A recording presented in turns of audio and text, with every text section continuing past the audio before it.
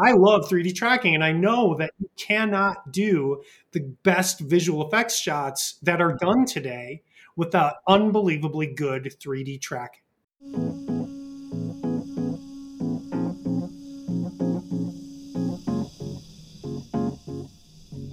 Synthesize, from everything I've ever looked at, has the best 2D tracking system in the world, without even a close comparison.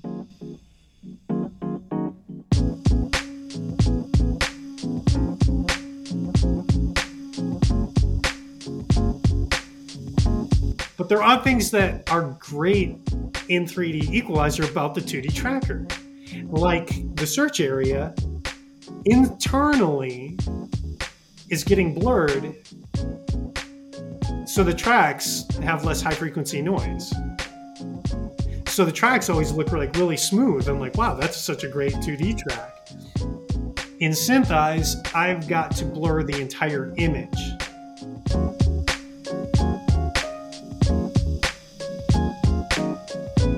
Whatever it is that you're doing, whatever thing that you love to do, just do that. You have to keep doing that and keep honing your craft. And I mean hone your craft, like sharp edge, get really good at what you love to do. It should be easy because you love to do it.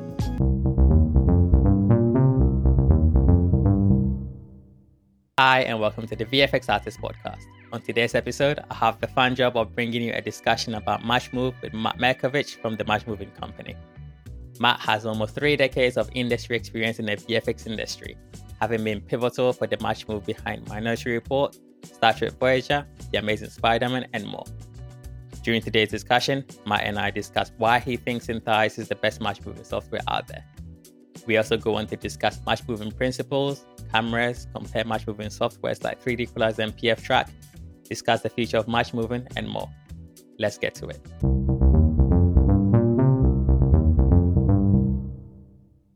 I'm quite excited actually to have you on the show, Max. So I'm very excited to be here, and I'm very, very happy to have been invited. So thank you.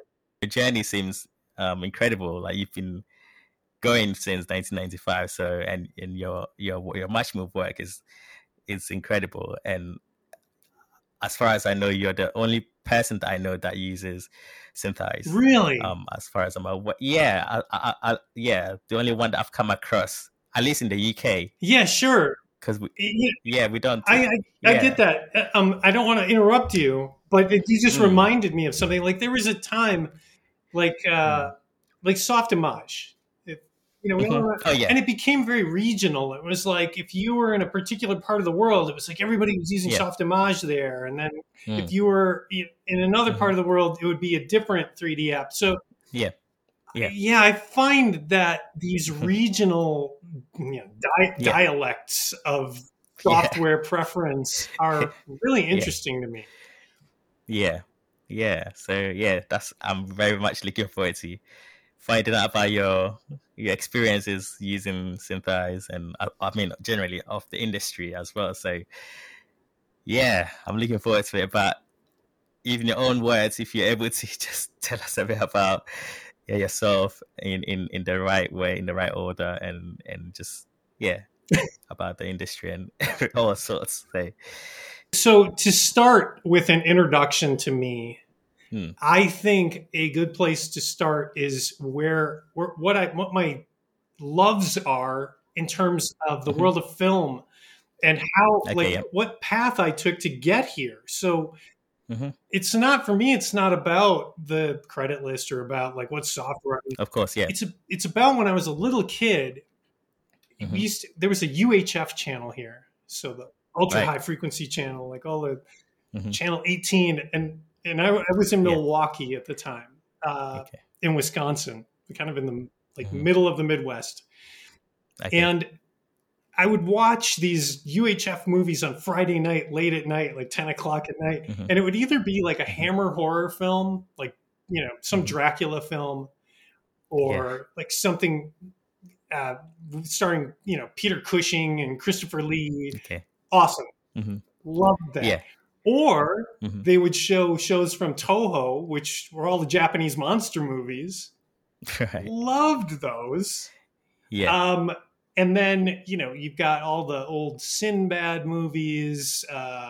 You've got all the Ray Harryhausen films. And so that's where it started for me, like watching, these skeletons, these stop motion skeletons climb out of the ground and then like with swords and you go, as a child, it just captures your imagination. And so I was like, wow, how do they do that? That was always like where my interest in visual effects came from. Originally special effects. So then as I got older and I would, make my own movies on VHS tape.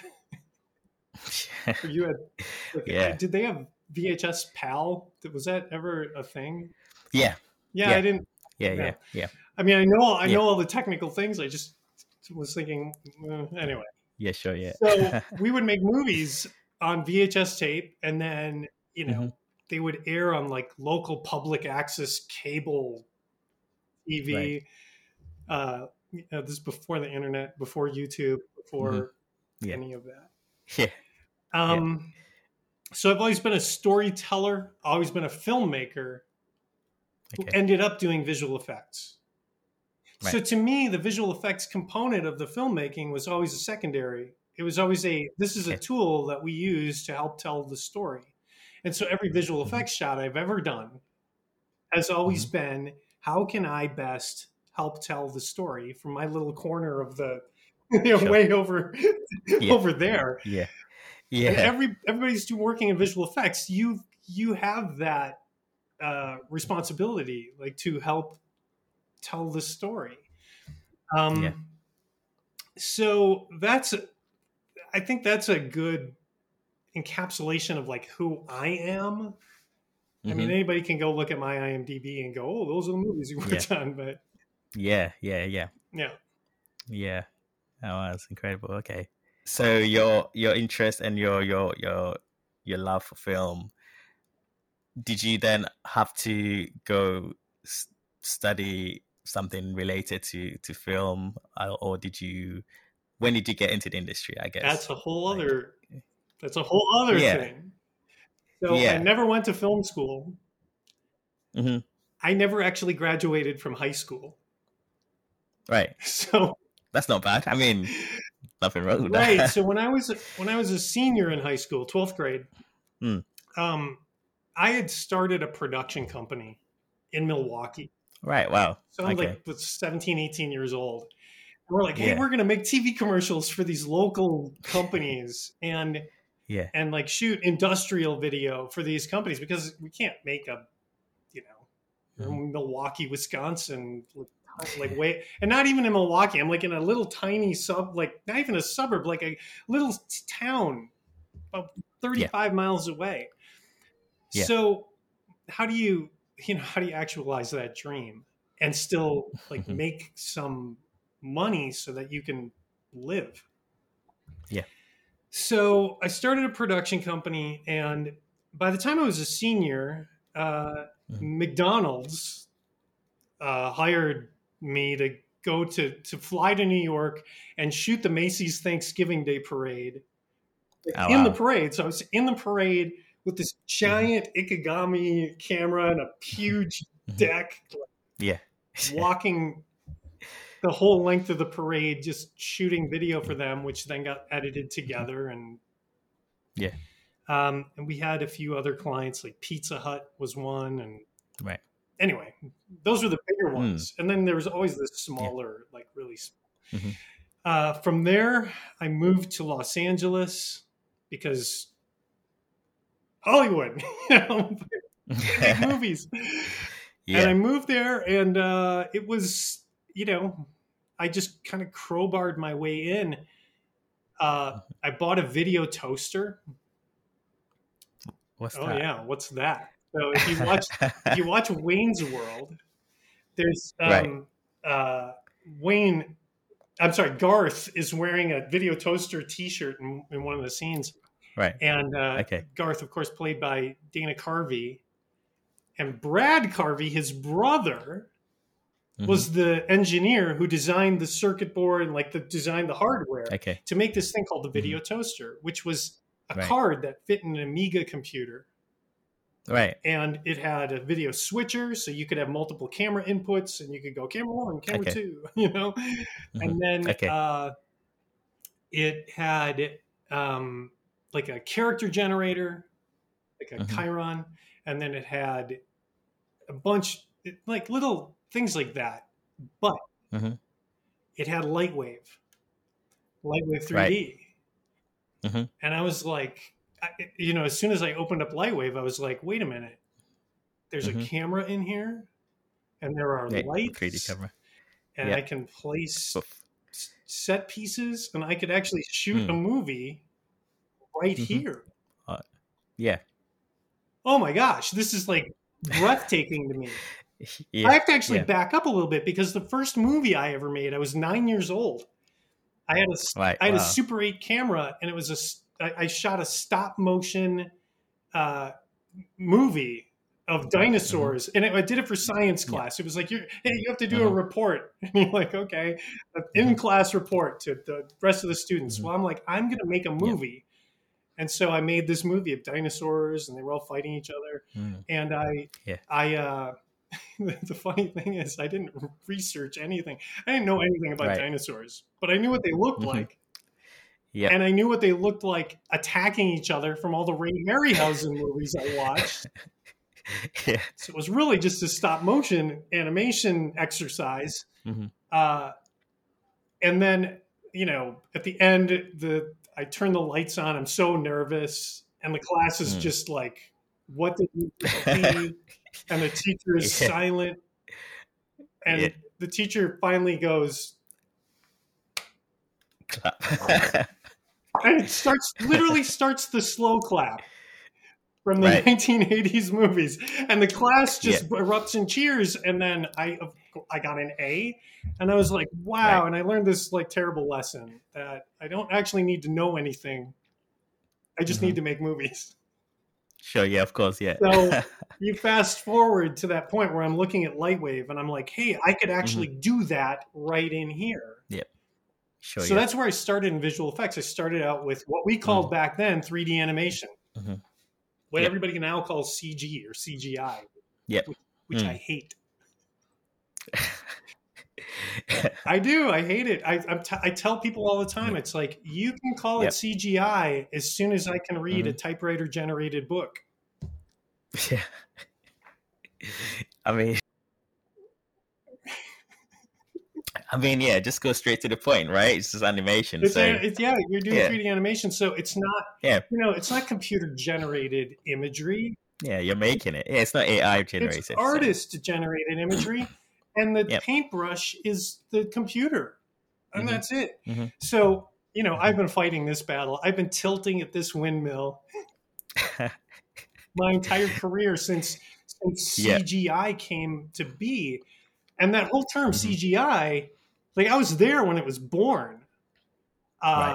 Because I started, you mentioned Star Trek Voyager, Deep Space Nine. Before that, I was on Babylon 5. And then the show Space Above and Beyond and all these flying spaceship shows. Yeah. So CGI was born during that time period. And then later, I actually got in an argument with someone online. about never do that, but I got in an argument about the term CGI, and they were like, "Oh, it doesn't stand for computer generated imagery. Right. It stands for computer graphics." And I was like, "Right, oh yeah." It's just like you're just retconning what happened. I was there, so yeah. I did computer animation, and it was mostly, I started out my career flying spaceships around. And so, my early childhood love of seeing Star Wars in the theater when I was 13 years old, I think. Yeah. Your eyes light up and you're like, wow, I'm going to do that. And then I ended up working on, not Star Wars. I haven't worked on any of the Star Wars franchise, but I did end up working on Star Trek, which I always loved.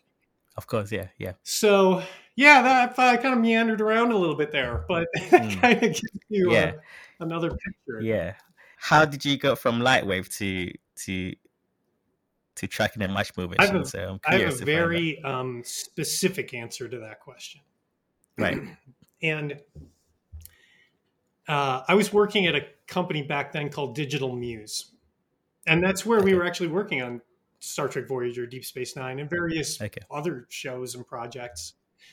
They're still around, Muse, and I'm still in contact with them. So one of those projects that was not Star Trek, it was not. It was a music video for the Backstreet Boys. Yeah. Oh wow, my wife loves them. Backstreet Boys, yeah. And it was the song was Larger Than Life. I'll never forget. Okay. Because when you're working on a music video, the music video is playing constantly and the song is playing constantly. So yeah. If you're not a fan of the Backstreet Boys and that's what you're doing, of course. The visual effects supervisor of that is named Chris. Oh my gosh, it's been so many years. I am so embarrassed I didn't remember Chris Watts' name. And Chris was instrumental in pioneering digital color grading with his work on the movie Pleasantville. Just read his bio on the IMDb. Truly talented and important guy in the history of visual effects. And it's ridiculous I could not remember his name. Chris, he actually worked on, what's the name of that? Pleasantville. And Pleasantville was one of the first movies. It was, I think, the first movie where every frame of film was scanned, brought into the computer, and could be color corrected. Right. Because you needed to like switch from this totally black and white film to parts of it being color and well, Chris was the visual effects supervisor of this Backstreet Boys video, which was directed by Joseph Kahn, and very talented director. I tried to do the 3D tracking on that in 3D Studio Max. Right. Yeah, I saw the look on your face. You're like, what? Why would anybody try to do that? Yeah. And so there was like a really rudimentary, very shabby, like 3D tracking thing built right into Max, and I was like, I'm gonna do it with that. I've always been a bit of an iconoclast that way. Like, when I got started in Lightwave, you have to remember everybody was working in Alias Power Animator or Softimage, and they're like, and we would get a lot of pushback like from those people, like, oh, you can't do anything in Lightwave. I mean, that's just crap. So and then we're like, oh yeah, well, I'm gonna prove you wrong, and then well, the same thing. So I was like, I'm gonna do this, and the only 3D tracking software really at the time may have been Buju, maybe. 3D Equalizer may have been like in its very earliest incarnations there, but I was unaware of it completely. But Buju, everybody would talk about Buju. I'm like, no, I'm going to do it in this shabby little junky thing. And then I got to a point where I was like, okay, this is really bad. This is not working. Sometimes solves wouldn't work, and it was so much banging my head against the wall. So that was the first time I did 3D tracking. And then there was one point where Chris looked at me and he said these words: why don't you get some real software? I was like, oh my gosh. So and at the time I was still using Lightwave, but I was just switching over to 3D Studio Max, and there was a plugin for 3D Studio Max called Scene Genie, and it was written by Russ Anderson. Russ, of course, we all now know is the author of Synth Eyes. And but he wrote this piece of software called Scene Genie, which was not designed for 3D tracking, match moving, anything like that. What it could do, though, is you could set up these inverse calculations to solve for anything. So you could do like telescoping IK, or like you could put like an object on a track, on a spline, and then have like an arm, like a crane, like an arm come off of it that had like a telescoping part. And you could set up, you could rig this whole thing so you could just pull on the end of the crane, and it would pull it along the track and solve all of the kinematics. And it was amazing, but it was like beyond anything that could be done in any software to this day. Like, you get into Houdini and you'd be like, this is hard. Now, I don't know if that's still true, but back then I could create like a chain, like an IK link chain, where the first link of the chain would connect to the last link of the chain, and I could pull any part of the chain, and it would never break, even though it was a totally closed loop. Okay, yeah, sure, yeah. So that was amazing. I never used Scene Genie for that.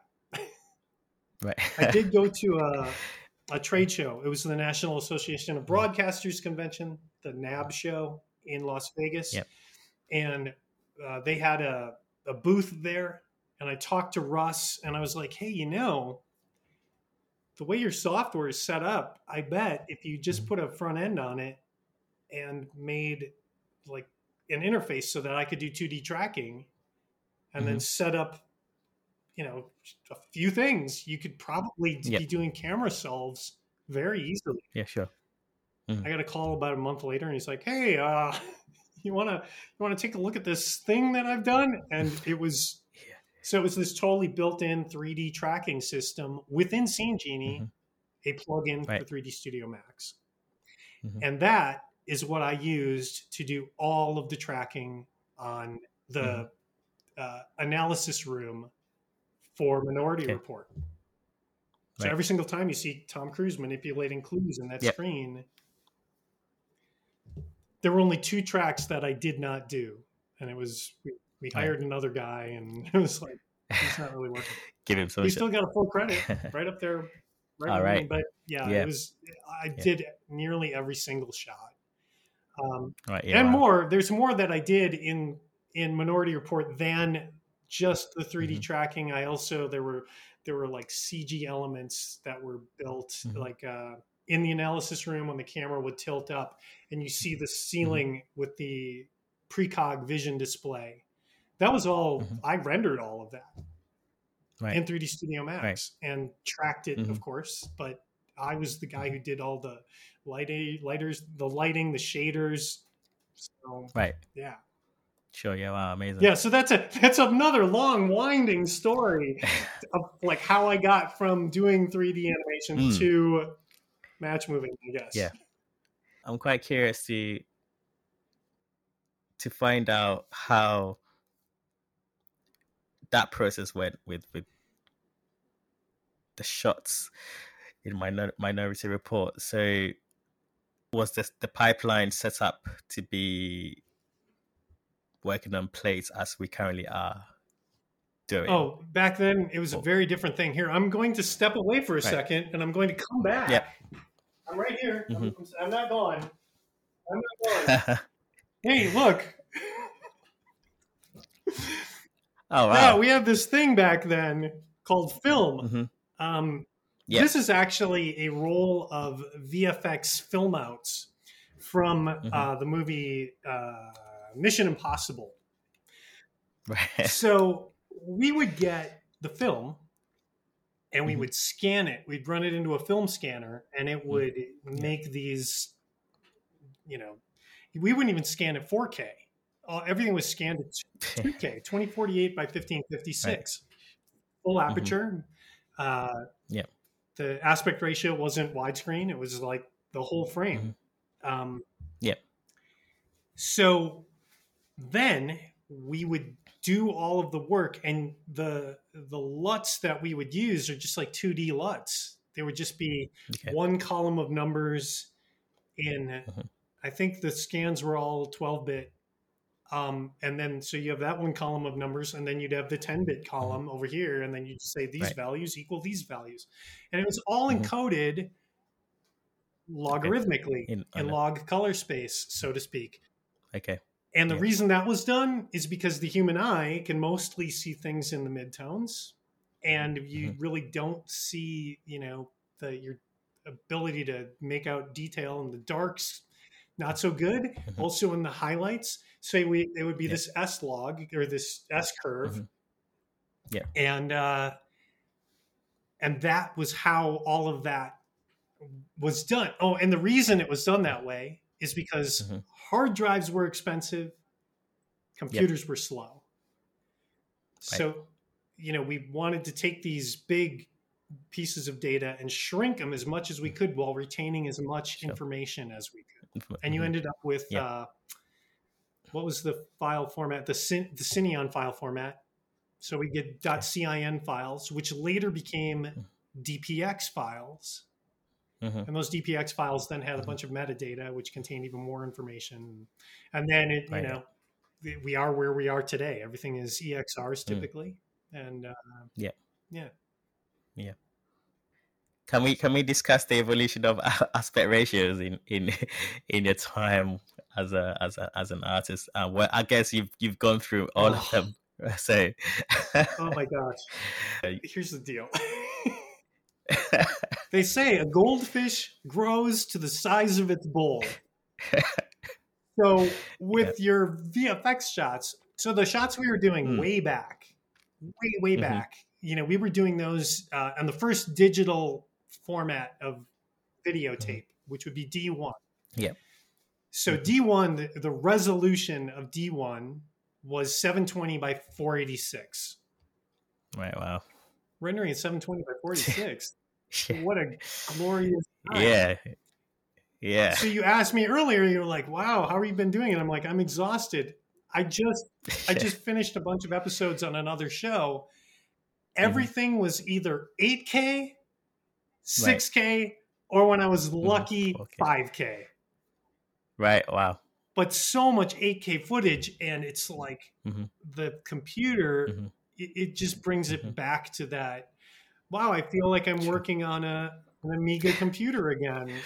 And everything is slow. Everything is slowed way down.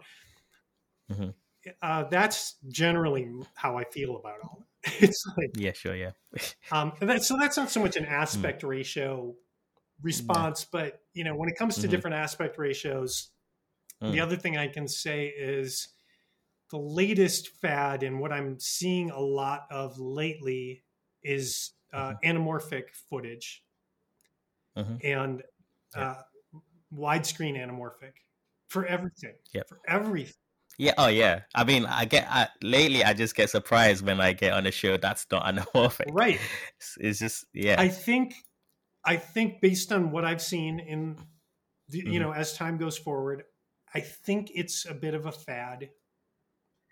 I think that it's popular. I don't know why some people use it, because as a filmmaking tool, because you should always be using your tools to help tell the story.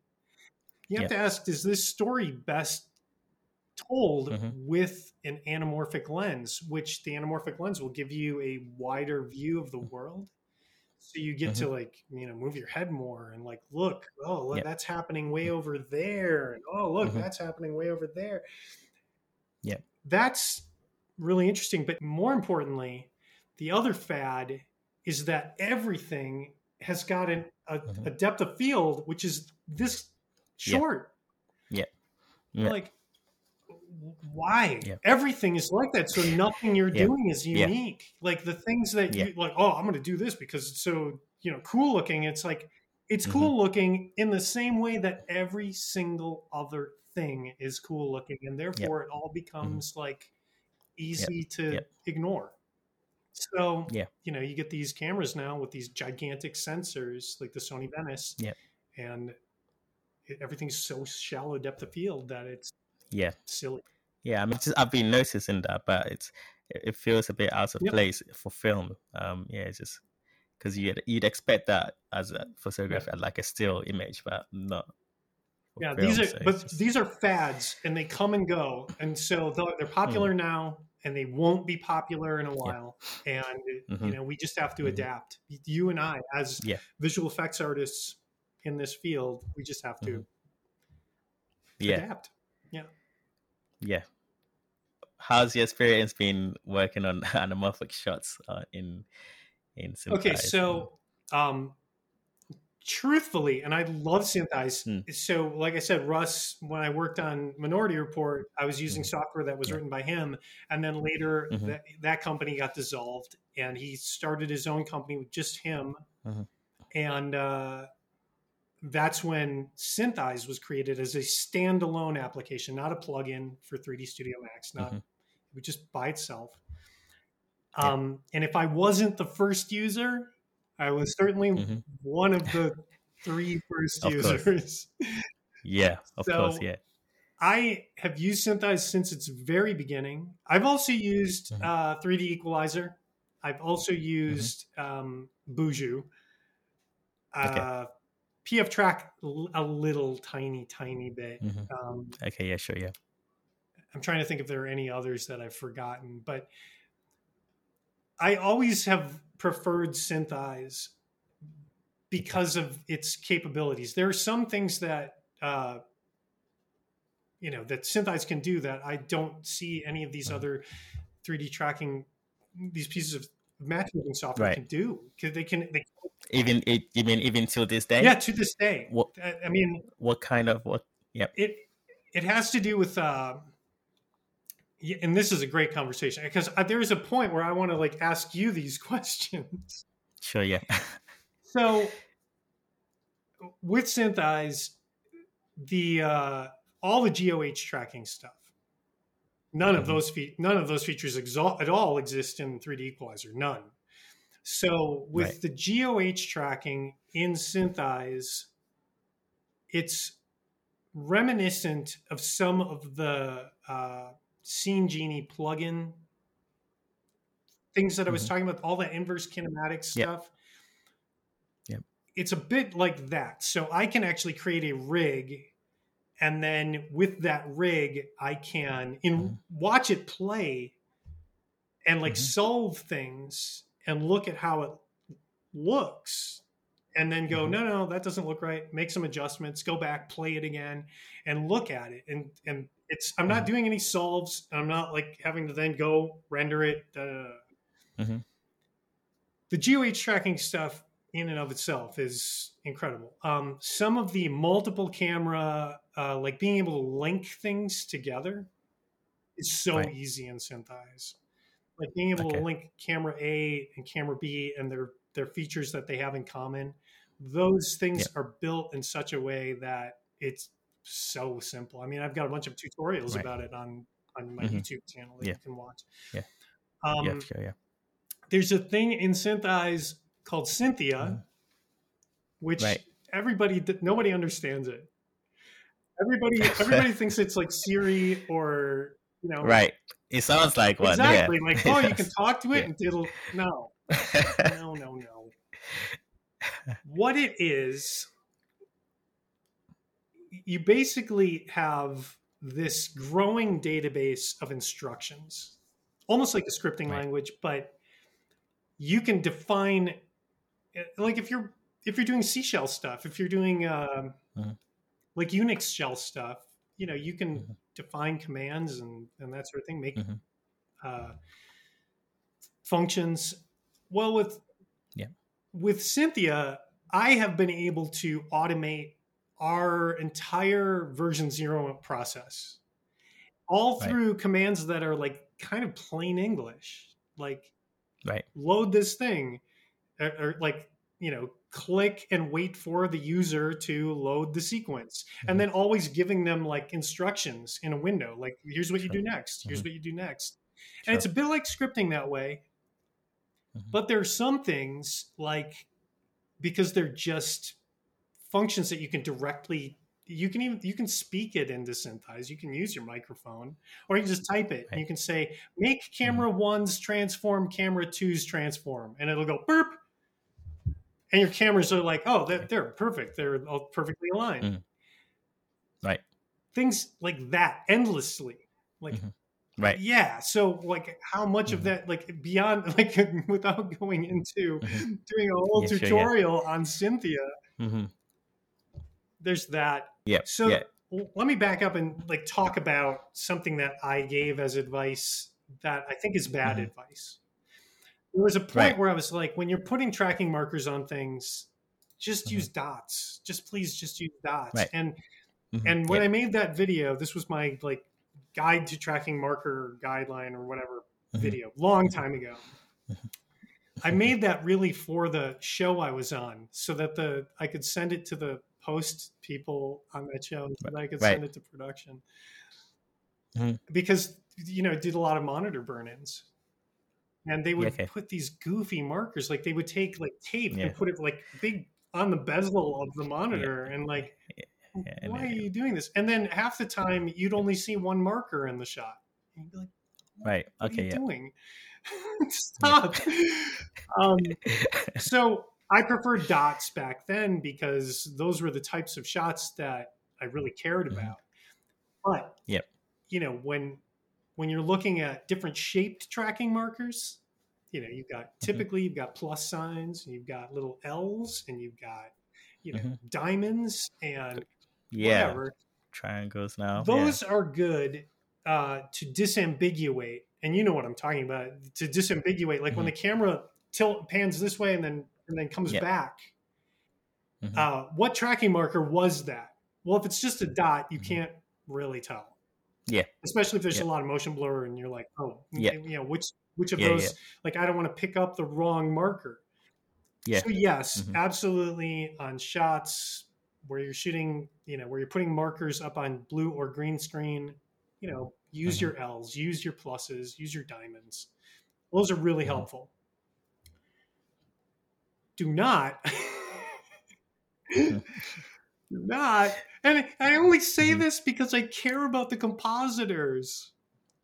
Yeah, of course. I mean, you've been a compositor, right? I've been a compositor. I care about these people downstream of me. I care about you. Yeah, I love you, compositors. I don't want you. There are two options when this happens. Don't use hot pink tape marks on a blue screen, and don't use big orange things on a green screen. It's really not necessary. It's really not. I mean, if you just used white on green, it would be better. And nine times out of 10, we don't even care what color it is, because you can track things in grayscale, and it's perfectly good. Yeah. So, the other option, like if you're the compositor, you've got, I've got to go in and I've got to deal with all of this, like, blonde actress's hair crossing from the hot pink to the blue or the orange to the green. Oh my gosh, what a nightmare. And then you're recreating hair and whatnot in the comp, or you outsource it to rehabilitate the green screen. Yeah, sure. And I don't like that idea either. I mean, I want to keep like all the work being done by the same people, so that that there's continuity. So yeah, please don't do that. Please don't do that. So can we discuss the evolution of just like software and just tech in terms of like machines that you were using at the time, and comparing to where we are at right now? Just how have you adapted to the changes, and as well as with having to learn and relearn, like, I guess, like updates and new tools from like, I hear you. Yeah, to stay relevant. Yeah. How have you been? So you've been jumping around in your timeline of like questions, and I'm going to jump around in my timeline of prepared answers. Because I know I've watched a few episodes of the VFX Artist Podcast, which is brilliant. And like, I love, Thank you. like, some of your guests are so good. And the stuff like I was like, my eyes were lighting up when Hugo was talking about, I don't really like Star Wars. And I was like, yeah. Yeah. Yeah. Yeah. So with regard to your question about software, adapting and new hardware, one of the questions you always ask is, what's advice you would give to a young person who's entering this area? And one of my pieces of advice, and I will read it to you. Here we go.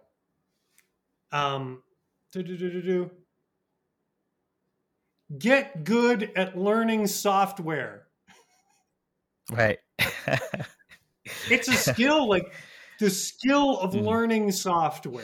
Get good at learning software, because if I went through all of the software I have used, I have composited in obviously Nuke, obviously Shake,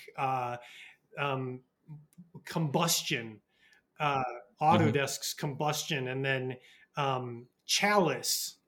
Nobody on your VFX podcast that I've seen so far has even mentioned Chalice. I haven't heard of Chalice. Was like they bundled it with Houdini at one point, way back, like Houdini 1.0. And the interface for Chalice was even the same looking interface. The icons were the same as Houdini. I remember I actually beta tested Houdini. Like, I was working on Houdini 0.9. Right. And all of the Wavefront. What was Houdini before it was Houdini? What was Houdini before it was Houdini? Prisms. Prisms was the predecessor to Houdini. It was Prisms. But before Houdini was Houdini, there was another piece of software which was made by the same guy who, was just, I'm now going to do this new software, new architecture. Greg Hermanovic, I remember his name. Before, I think he's not even a part of Side Effects anymore.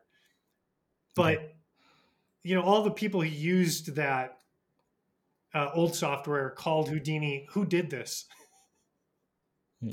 And they would describe it as like taking a Ferrari and ripping out the steering wheel and replacing it with a typewriter. Which is, it's like, it's so much better now. It's so much better now. But get good at learning software, because you're going to be learning software.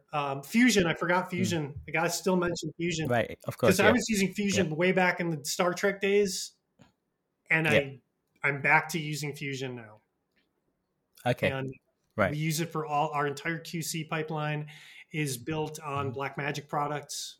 We do all of our VFX editorial in Resolve, and we do all of our lens distortion QC through Fusion. So get good at learning software. That's all I can say. Yeah. It's going to change. Yeah, of course.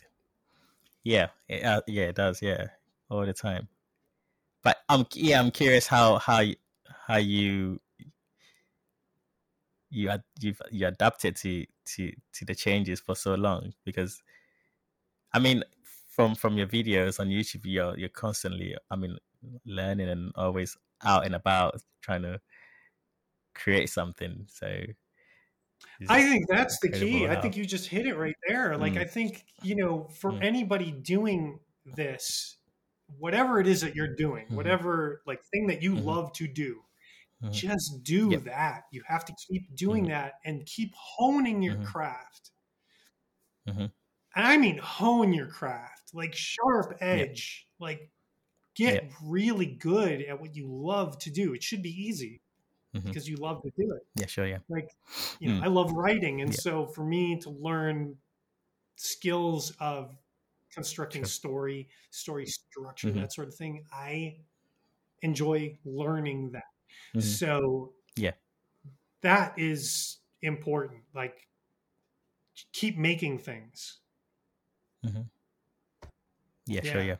But I'm curious about how you educating yourself and problem solving, like on shots around the time of Minority Report? Because I guess there was no YouTube at the time. Was there YouTube at the time? Yeah, of course. So I'm just curious how you were problem solving shots, and just getting shots to work regardless of the limited amounts of information you had, or community that possibly wasn't as abundant as it is currently. So that word community is so important. So that's the other thing about like what advice I would give to young people entering this. None of this is about software. None of it. It's all about the people. It's all about the people. So who can you call when you're in trouble? Who can you reach out to and say, hey, I'm having a little bit of a sticky spot here, and what can I do? Those relationships are what is going to save you over and over and over. And not only that, but you're going to like have beautiful people in your life. Yeah, sure. So bring more people in, and then to that end, and this is advice. So that advice is advice to myself when I was younger, that when I was younger, I would not have taken because I was too arrogant and self-aggrandizing, whatever. So don't make that mistake either. Like, I would rather have somebody on my team who was not technically as good, but who was fun to be around and easy to get along with, and was like worked with everyone well. That's so much more important. Yeah, sure. Do you get challenged anymore with shots these days? Yeah, because as you said earlier, every single shot is different. Every shot's different. Every shot is so, because it's my company, because I'm typically producing all of these jobs. I have to bid everything. And so when you do bids for 3D tracking, the two biggest components, the two biggest factors that you have to take into consideration are shot length, because if you're tracking a shot that's 5,000 frames long, which I've done, or you're tracking a shot that's 24 frames long, they're each going to have their own individual challenges just because of shot length. And then you've got to take into consideration the difficulty factor. So we take into consideration things like occlusion, actor occlusions, camera motion, what kind of lens is on the camera in terms of anamorphic, spherical, and then, what else is being tracked? Is it an object track within the space of the 3D camera track? Is it multiple object tracks? Is it a GeoH track connected to an object for rotamation? Is it deformation tracking? Is it so all of these things get taken into consideration, and all of those things are the definition, are the, they are what makes each shot unique. And so every shot is going to have a different difficulty factor. Some shots are more challenging, some shots are less challenging. And then, you see them. Curious, pick your mind about the future of 3D tracking, and so glad you asked. With the increase like AI and just advanced technology. So I see people talk about this. I've seen people talk about this for decades, for a long time. Like, as computers advance, am I going to be out of a job? Are they going to automate me out of a job? This is true of every industry. Are you an auto worker? Do you make cars? Oh, are they going to make robots that remove me from the job? All right, every single job, which is the goal of the capitalists running all of this. They want zero cost of labor and 100% profit to put in their offshore bank account. So, what I don't think so they always look at the lowest common denominator first, and they look at roto. They're gonna like totally automate roto, and it'll be like nobody will ever be able to roto again.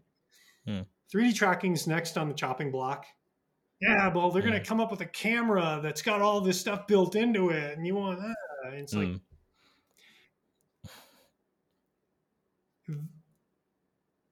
you gotta if you're thinking about machine learning, you've got to think about art in a much bigger way, because they're going to replace the whole movie making process. They're not going to need actors. They're not going to need cinematographers. They're not going to need anybody, because they'll be able to type a few words in, and then it'll make that in some two-dimensional medium. So I don't, this is going to happen in steps. It'll happen in stages. I'm not necessarily terribly concerned about like 3D tracking being taken over completely. What I'm seeing more is like performance capture happening on an AI level, which is happening. Sure. I think it's a bigger thing. And I also think medium changes are something that people don't talk about very much, but is happening now.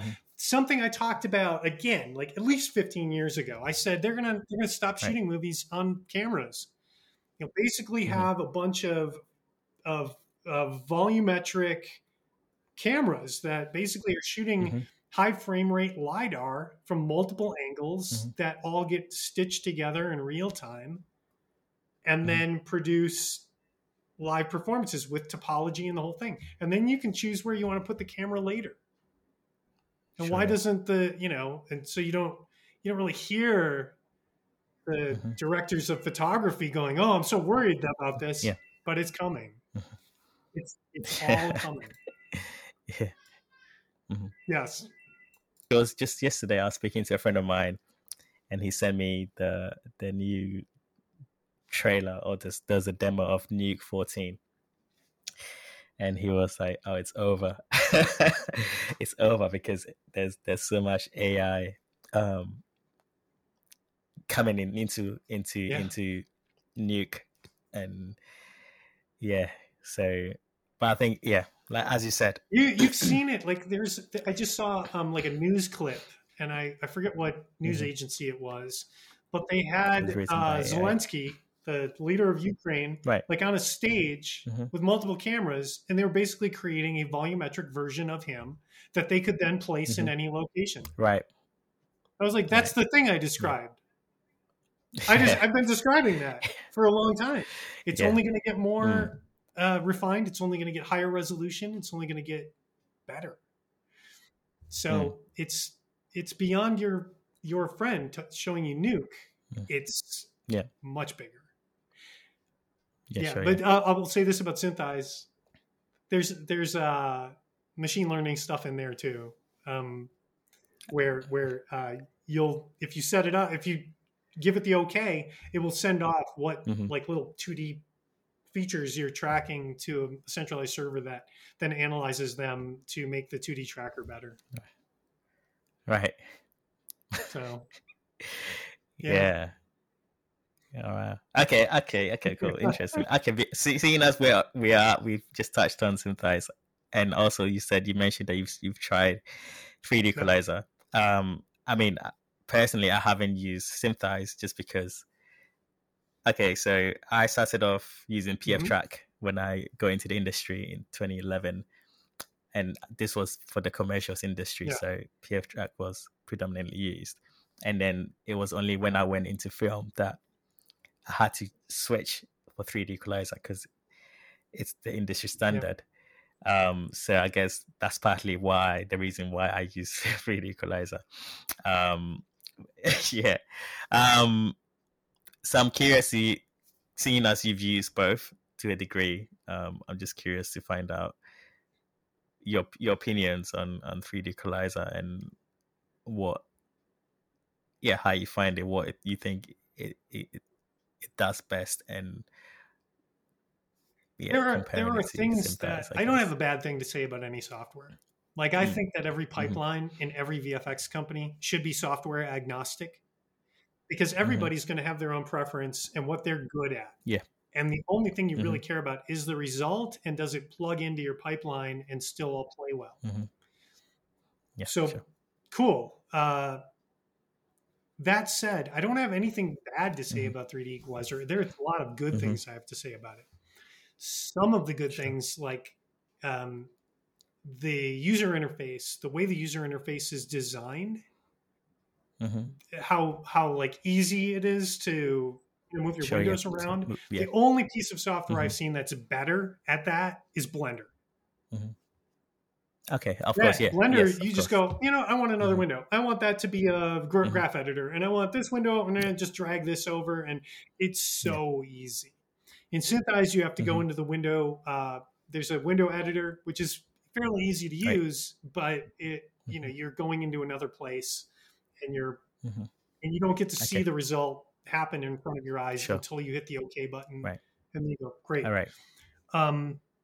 That I love. There's another thing which I've never used, but I'm really intrigued by, which is basically the rotamation functionality. Have you used it, by the way, in 3D Equalizer? Not in 3D Equalizer. I was talking about it like today and yesterday. It's one of the something that I need to like look into. I realize the more I use 3D Equalizer, it's like I feel like there's like 80% of it that I still haven't. It'll always be like that. I find things in Synthesize still where I'm like, what? Wow. That feature in 3D Equalizer I'm really intrigued by, because you basically, after you get your camera solved, you find out what your lens is, and then you say this tracker here connects to this tracker, and then I'm going to make this length from that tracker to that tracker, like the length that we measured on that actor, and then solve all that stuff, and then you can look at the results. I can do a lot of that using GOH tracking in Synthesize as it is. I think that it could be made better. The other thing about both pieces of software, 3D Equalizer and Synthesize, when it comes to rotamation, is that I wish I could import someone else's rig and then work directly on the rig. I think I'm asking too much, because I really am. I mean, I've seen, like, you see how complicated rigs can be. Like this one control only controls like this rotation of that. And then like now I'm going to drive every single one of those. So now you've got to set up a rig on top of that rig within your 3D tracking software. Ooh, yeah. That's tricky. I think you might at that point be better off with something like Scene Genie way back in the old days. Right. Where you write in the software and you say, okay, I'm going to control this bone rotation on the y-axis using this controller, and give it this range limit, and and then increase the tension as it approaches the ends of its range limit. Oh my gosh. But if you're doing 3D tracking solutions, if you're solving from the 2D photography, then you really shouldn't have to worry about that if your solve is good, because it will be it'll mimic reality. So that's something that's intriguing to me about 3D Equalizer. Then everything else becomes not everything else, but a lot of other things become a one-to-one comparison. I do not like 2D tracking in 3D Equalizer nearly as much as the 2D tracking in Synthesize. Supervised, as in manual supervised tracking? 2D tracking, which on all the hardest shots often is just all supervised 2D trackers. Synthesize, from everything I've ever looked at, has the best 2D tracking system in the world, without even a close comparison. But there are things that are great in 3D Equalizer about the 2D tracker. like the Sure. search area internally is getting blurred. So the tracks have less high frequency noise. Yeah, sure. So the tracks always look like really smooth. I'm like, wow, that's such a great 2D track. In SynthEyes, I've got to blur the entire image. Right. So Okay. that's a bit of an issue. Our whole pipeline, we denoise everything using Neat Video. Sure. So we denoise everything in Neat Video, so that never becomes an issue. So yeah, there are a lot of things that are great about 3D Equalizer. There are some things that I'm like, this could be improved to make it easier for me to use. And then there are things about SynthEyes where I'm like, this definitely needs improvement. And then, there are just pieces of software I won't even bother trying to use anymore. Sure, PF Track probably being one of them. I mean, like there were some great things in PF Track. Yeah, it is. Yeah. I mean, I used to love it. The deformation tracking. But all of that I can do in SynthEyes. But boy, wow, they were really kind of ahead of the game there for a minute. Oh yeah. Have you ever felt a bit unappreciated as a Matchmove artist? Because it's been a thing. Oh yeah. In it. But I joked around about capitalism earlier. But I can continue to joke around about capitalism. Here's the thing. When you're working in a company, I think there are only two classes. I don't think there's a middle class. I don't think there's a lower class. I don't think there's an upper class. I think there's a worker class. And I think that there's an owner class. That's it. So if the worker class, you've got people who make less money in the worker class, and you have people who make more money in the worker class. But the minute these people start fighting each other, it's like the people who really have all the power love that you're fighting each other. So when I see people like, oh yeah, roto artists or whatever, I'm like, stop fighting. Stop diminishing the contribution of these people. Because I've done your job. I can do your job. And I can do everybody's job in the middle.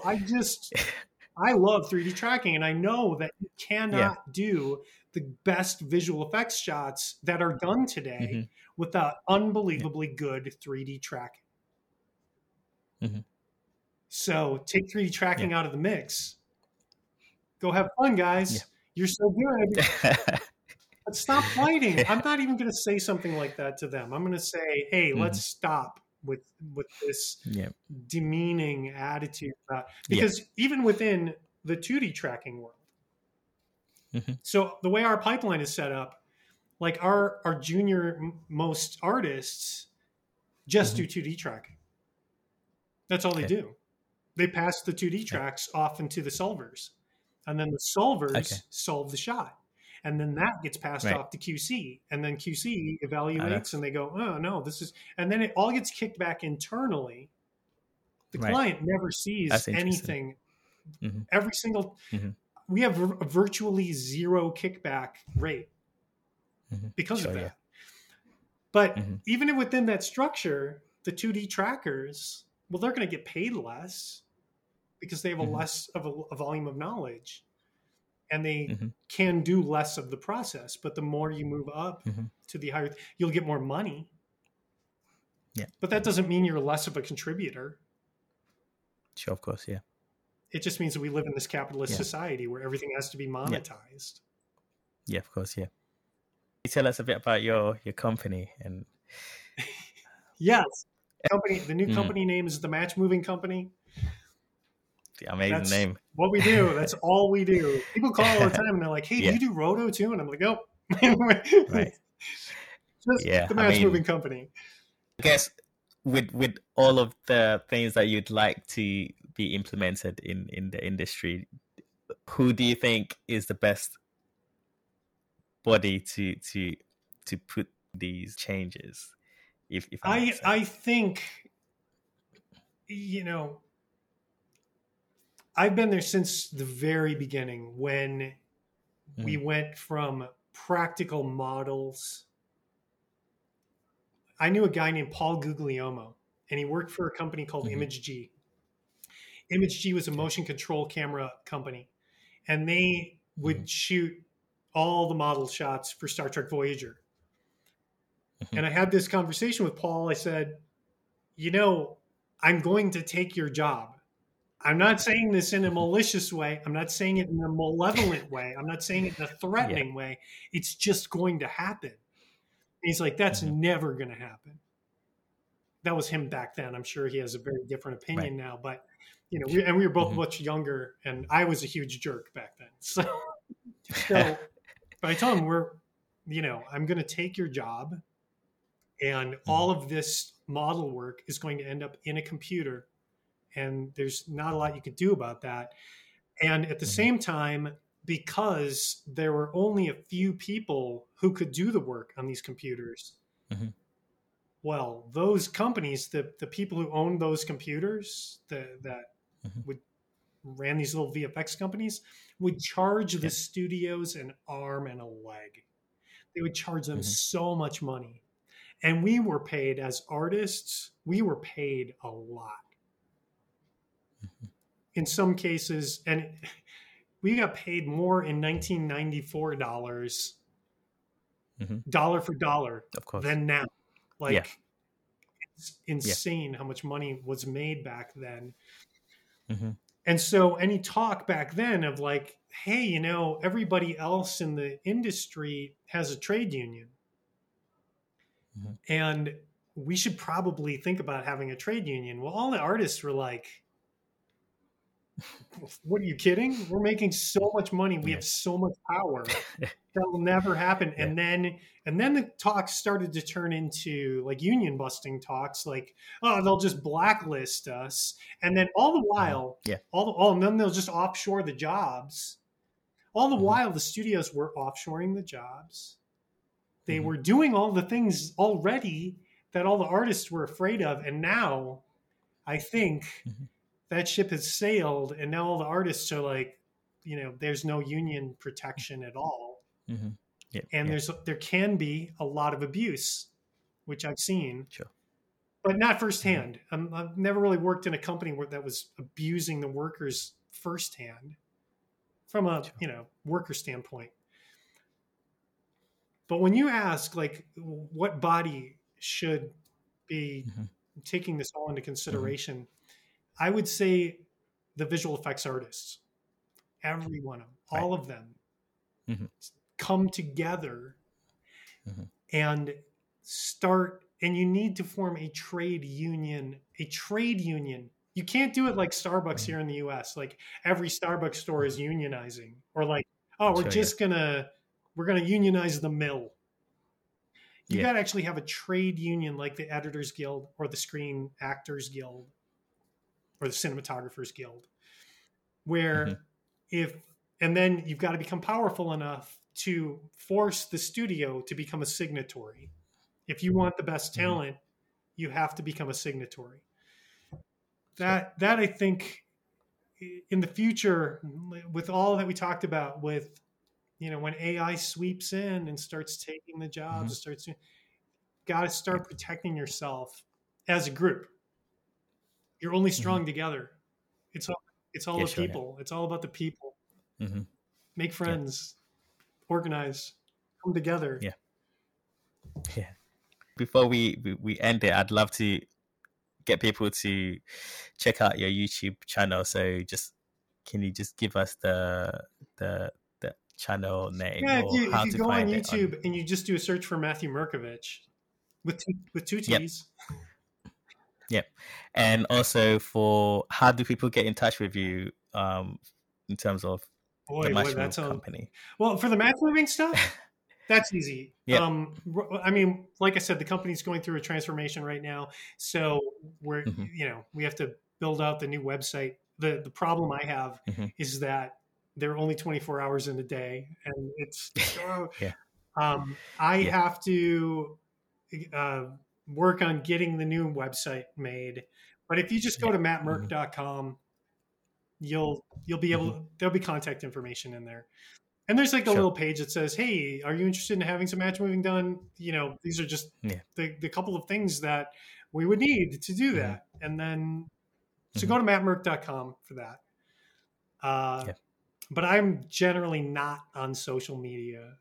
I've eliminated so much of that from my life. It's great. It's good. Thank you so much. Pleasure is all mine. It's been an honor having you, and it's an honor having you. I think you're great. Your experience is immense, and it's just continuing to. You're great. You're great.